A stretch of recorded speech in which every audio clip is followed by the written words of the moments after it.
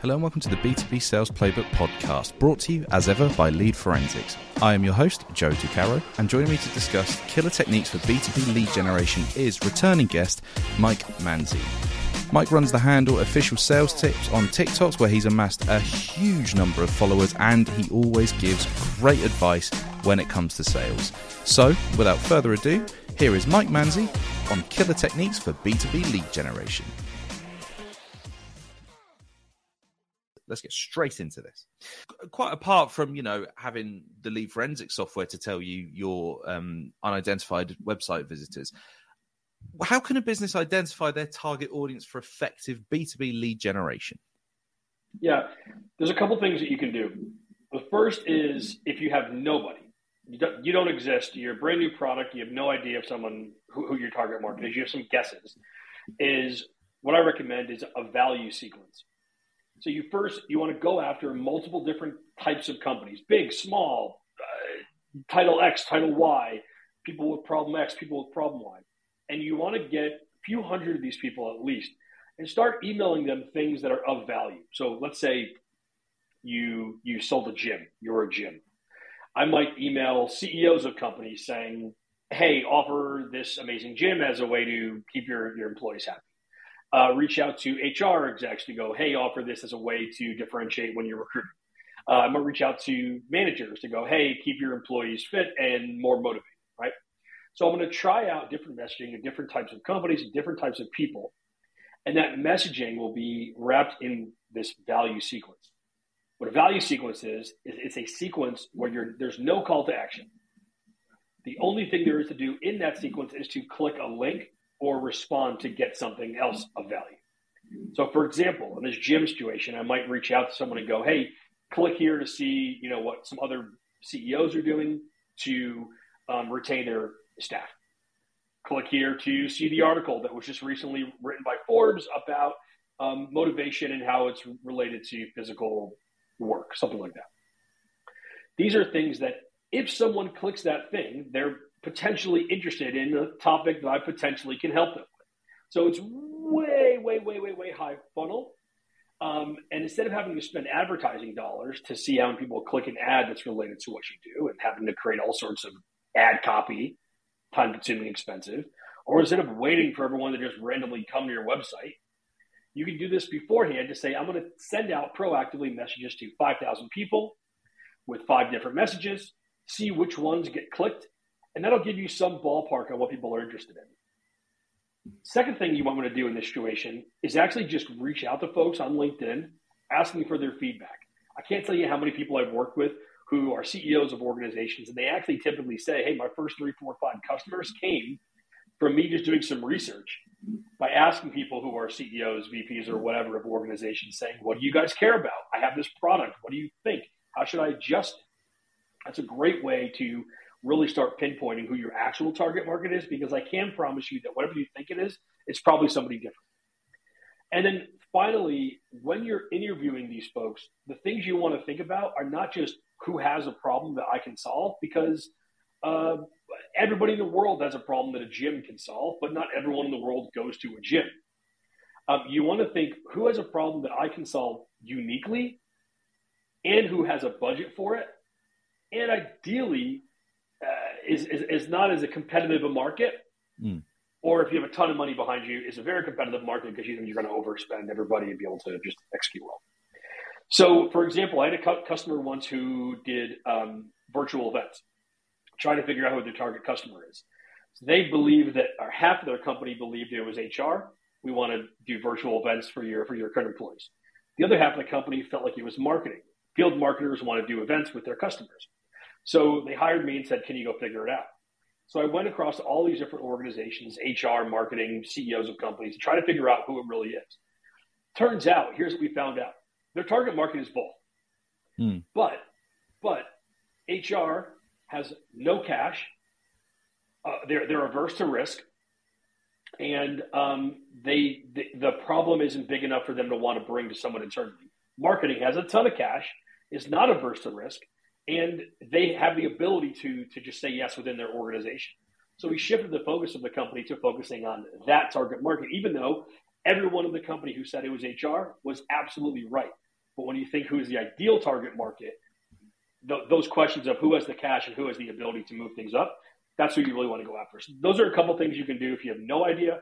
Otherwise, you're going to want to ask those same questions that we're talking about just now of your current customers, of your current lost customers, and won customers. So then, just to take that as an example, then, Mike, when you shifted the focus to the marketing guys, how did your messaging change then? What was it that the exact things that you changed in those messages to get them to engage?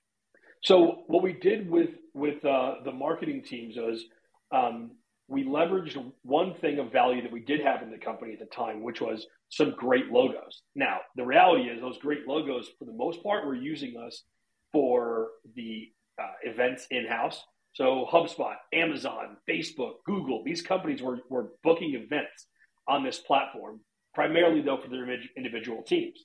But now we're able to go to the marketers and say, hey, we're working with companies like Facebook, Google, Amazon, Netflix, and we want to work with you to help you drive more from your campaigns, from your field marketing campaigns. So that was one thing that we did, was actually look at what assets do we have and how can we use those. The other thing that we did was we tweaked the messaging using some of the frameworks that I typically recommend for people, one of which is using Peers. I'm working with your Peers app. Another one, which is using very, very short content in our email outreach. Another is you want to focus on a specific trigger. So instead of just like, you're a marketer, you probably want to sell stuff. We help people sell stuff with cool events. It was, you have this, you guys just got your Series A funding 6 months ago, which probably means you're under a lot of pressure for them to see results from all of the field marketing campaigns you've been spending a ton of money on before you guys go for your B funding. That's a real stress that someone's actually feeling. So we would target the outreach to a specific stressor because people make decisions only based out of a need to get rid of a stress versus just on a generic situation like you're a marketer. Those are a couple things that we did to make the outreach more effective. And now they close some deals with some of the largest brands that you guys, everybody here has heard of, because we focus on that aspect of it. I think finally, though, what I will say is the third element of this is really focusing on the uniqueness of what they offered. So instead of we can do what you're already doing better, faster, cheaper, which is what I think most companies do, we focused on what we were doing was completely different. We would actually say what you're doing is incorrect. What you're doing seems to be the right thing because it's safe, because it's what everyone else is doing, because you can attribute revenue to it. However, your buyers don't like that. That's why you have to actually flip it a little bit on its head. And that, I think, A, intrigues people, but B, that challenger methodology gets people to see, you know what, I think I knew I was wrong. I'm doing it because of these variety of reasons that are telling me to do it.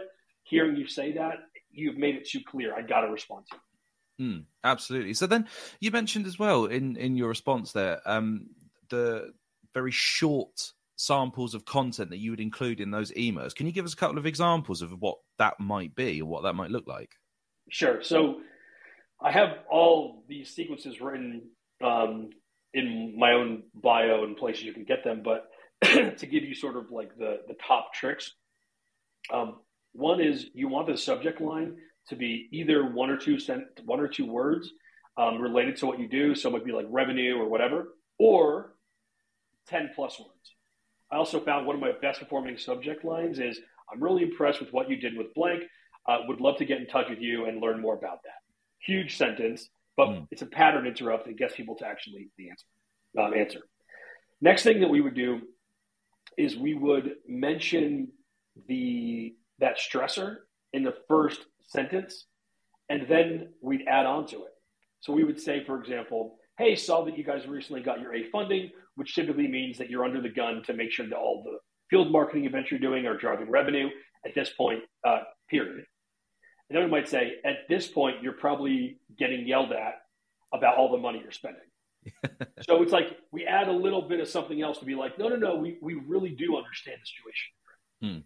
Another example of this for my own business, I might reach out to someone and say, hey, I just saw that you're finishing up your first year as a CEO of an organization and you still don't have a head of sales. Probably means that you're running out of your network to start closing deals for you, and you're freaking out.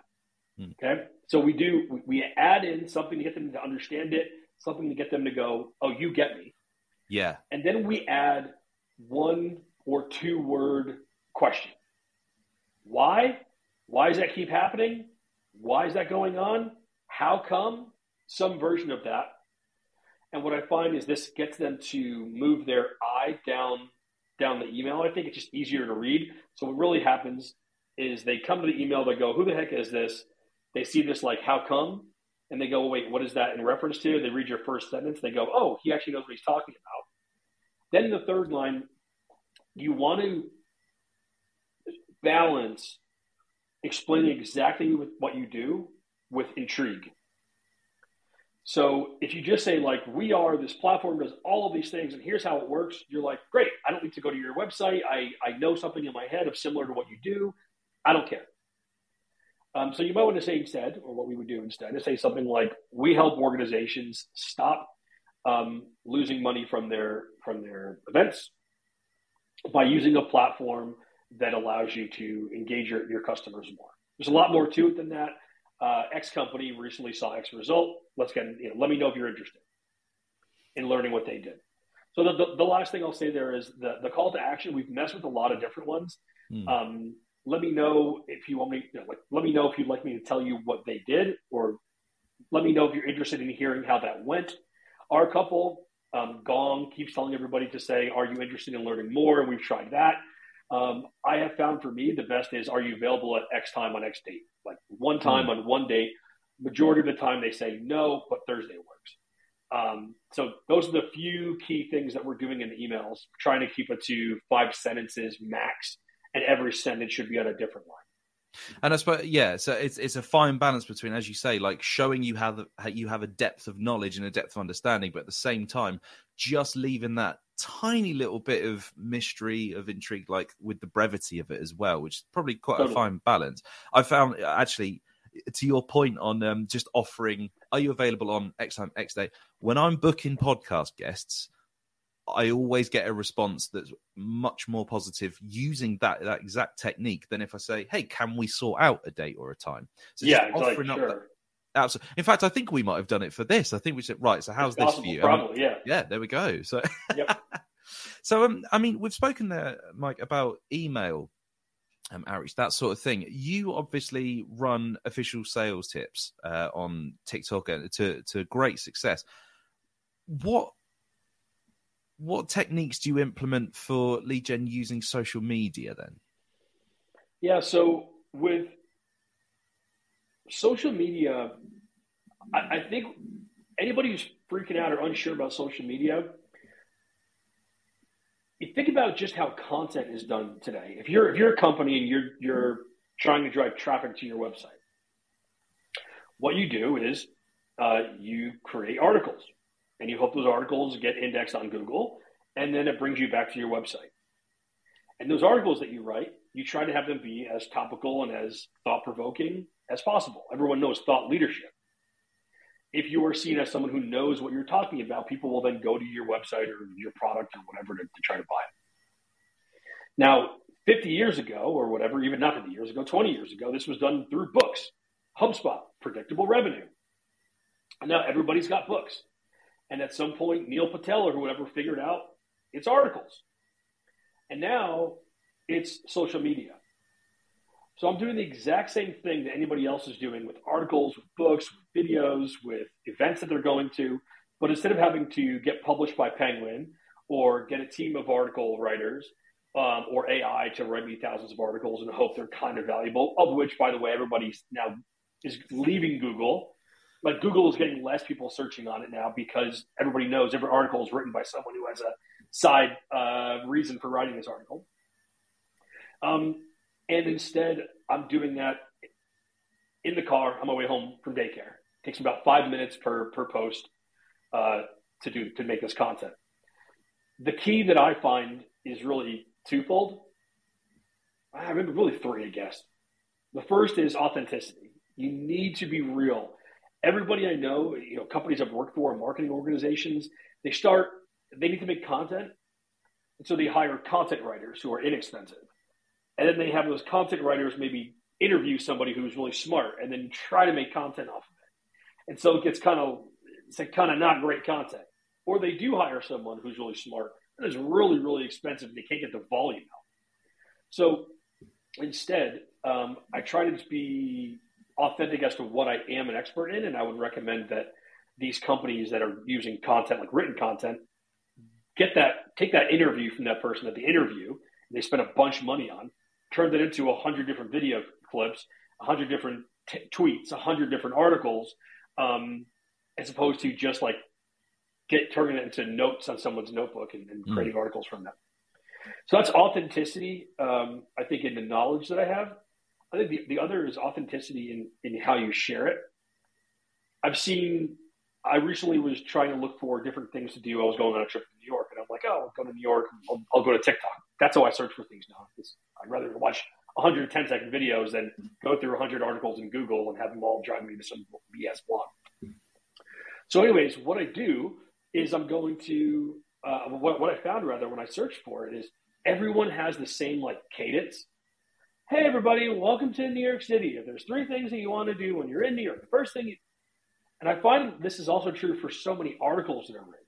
People are trying to become more and more similar to each other versus having their own way of talking.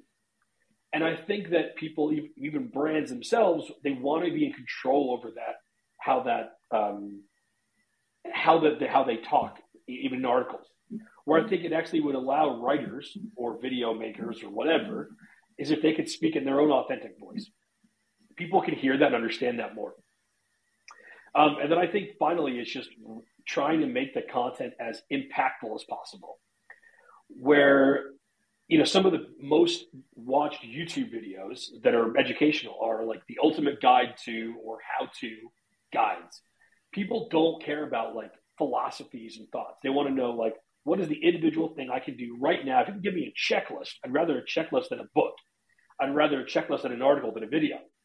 So try to put things in a way that people can immediately take and almost use as a reference guide. If they can't get value, they can't make an impact on their day-to-day within an hour, you've done something incorrect and you got to kind of go back to the drawing board. So authenticity is something that's really key. Making sure the impact can be seen really quickly, and authenticity in terms of the actual valuableness of the content. It's interesting because I suppose, as you mentioned, however many years ago it was books and everything.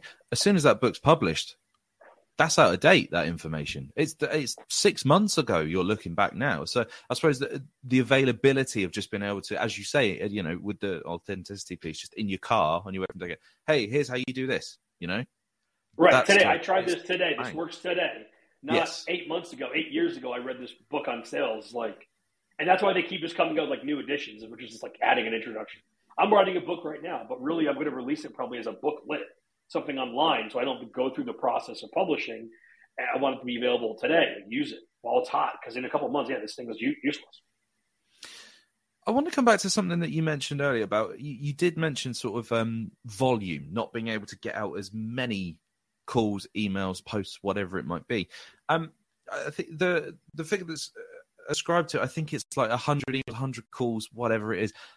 Is there any smarter way to know how much outreach you need to do to generate leads? Yeah.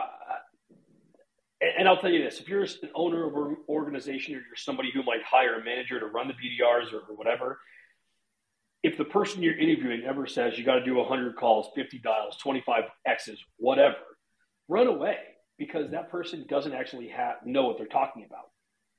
Is it 100 calls I should make? Is it 125? Is it 12? What you want to do is you want to actually, before you do any planning on even number of hires you should make, like the first thing you should be doing is going, how much revenue do I want? Based on our win rates, how many customers is that? Based on our win rates of customers, how many opportunities do I need to create? Do I have any historical data to prove how many calls or emails or people it takes to generate one opportunity? So last year I made 1,000 phone calls and I booked 100 meetings. That means every 10 phone calls equals a meeting. Therefore, if I want to book 100 meetings, I need 1,000 phone calls. So you first want to work backwards from revenue down to number of meetings. and then how many activities per meeting and how many contacts per meeting. Then you want to take those numbers and divide it by the number of humans that you want to hire. Or better yet, you divide it by the capacity of number of activities a human can do. So most organizations I walk into, they say, yeah, we want to hire 2 BDRs. I'm like, why? They're like, oh, yeah, we're really busy. We want to book a lot of meetings. So we'll work backwards from revenue to say, okay, you got to do 100,000 activities next year. So that means you got to do 2,000 activities a week. How many activities can a BDR do in a week? Let's say we come to a number based on the kind of company, it's 1,000. Well, now we know how many BDRs to hire. Sometimes it's a lot more than they think they want to hire. And sometimes it's none at all because really they can do it on their own. But that's how you want to actually do it. And now the system that I've been setting up for people, which is using this tool called instantly.ai, I'm able to send out 25,000 emails a week through myself and my customers, all without having any SDRs. So that's a whole other story for another time, but that's how you want to figure it out. Say you want to work backwards from revenue to ops to activities. Now you know your number of activities to do, divide that by the capacity of a person. That's how many calls to make. That's how many emails to make. In fact, when I talk to reps, I say to the rep, what do you want to close? Not what's your quota, what do you want to close? And let's look at you historically, how many ops it takes for you to close a deal, how many activities it takes to get an opportunity. Okay, for you, rep, you need to do this many activities per day to hit whatever target is you want to hit. Don't wait for your manager to tell you 100. It's almost the first thing I ask every rep. Does your manager tell you to make 100 calls? They all say yes. I then say, screw that. Let's figure it out for you. What is that number? And companies should be doing that at a company level, obviously. So then, again, not to, I don't want to spend my entire time talking plug-in lead forensics, but let's say other than signing up for lead forensics, how can you ensure that the quality of your leads are up to scratch? So figuring out if the quality of your leads is up to scratch can be kind of tough. The first thing you want to do is obviously just make sure that they're not going to bounce. So you want to go to a company like Unbounce and just put the leads in there to make sure that they're not going to bounce. The next thing that you want to do when I think about quality of leads is actually just closeness to challenge. Like the quality of a lead is a weird thing. It's like, how quality are the humans? I don't know. Maybe they're huge pieces of crap. So really the quality of a lead is just how close they are, how stressed they are about a challenge that you can solve. People only make change when their stress level is so high that they're willing to spend money. All of us are overweight. You only actually go to the gym or try to lose weight when you look down the scale and you go, holy crap, that's too big of a number, right? So we want to find everyone who's going, holy crap, that's too big of a number in relation to proposals or whatever else it is that you sell. So to me, to define the quality is actually to define the insecurity or stressful moment, which a lot of times is when they've made a brand new hire for something. So if I sell something to marketing and they just invested in a new CMO for the first time, they're probably stressed about something in marketing, or they posted a job. When you come up on the end of the year, everybody's stressed about how we're going to duplicate this next year. When they're 6, 8, 9 months into getting some funding, because everyone's like, oh, this funding will get us a year and a half. No, well, they're going to freak out about a year in. Investors are going to say, where's the cash? So when they're through funding, not when they first get it. When they first get it, there's no stress. When they hit certain milestones of years, year 1, year 3, year 5, year 10, when they hit certain milestones of revenue, how are you going to duplicate that again? And I like to always look too at stressful moments in terms of revenue or time versus hires. So am I stressed out if I'm a CEO who's made $10 million? Maybe, maybe not. Am I stressed out if I'm a CEO who's made $10 million and I don't have a head of sales and I've been in business for 1 year? You're probably stressed out to the max. Like something happened and now you have to hire somebody, but you just built a company at 10 million. You are stressed how you're going to offload this to somebody else. So thinking both about revenue or time moments, first year, second year, third year, and hires. Did I hire someone? Should I hire someone? Did I just hire someone? Those things can help you understand if someone's feeling stressed, and that will, to me, indicate if they are or are not high quality. Excellent stuff, Mike. Thank you. So I'm going to start bringing our conversation to a close now. So thank you for joining us for this conversation. If I could push you for one key lesson that you would like everybody watching this to take away from it, what is the one key thing they have to get right for lead generation? The number one thing that's important is segmenting your audience. What I recommend that my clients do is we create 1 or 2 main sequences. We then segment their audience in 3 ways: company type, big, small, private, public; title, VP, CEO; insecurity or stressful moment, like we just talked about. Then I write a value prop for each of those situations, and I simply tweak each of the sequences to have one of those value props. So now I can write a mass volume of content without sacrificing the personality or the personalness of that content, because I've segmented the audience to specific challenge, title, and company type. That's what I would recommend everybody do. Amazing stuff. Well, Mike Manzi, we will see you again very soon. Mike, thanks very much for joining. Thank you. Well, there you go. Mike Manzi there, returning on killer techniques for B2B lead generation. Thank you very much to Mike again for joining me, and thank you for listening. Remember to subscribe to the B2B Sales Playbook podcast wherever you get your podcasts, and give us a 5-star rating where possible. We'll be back next week with another excellent edition of the B2B Sales Playbook podcast.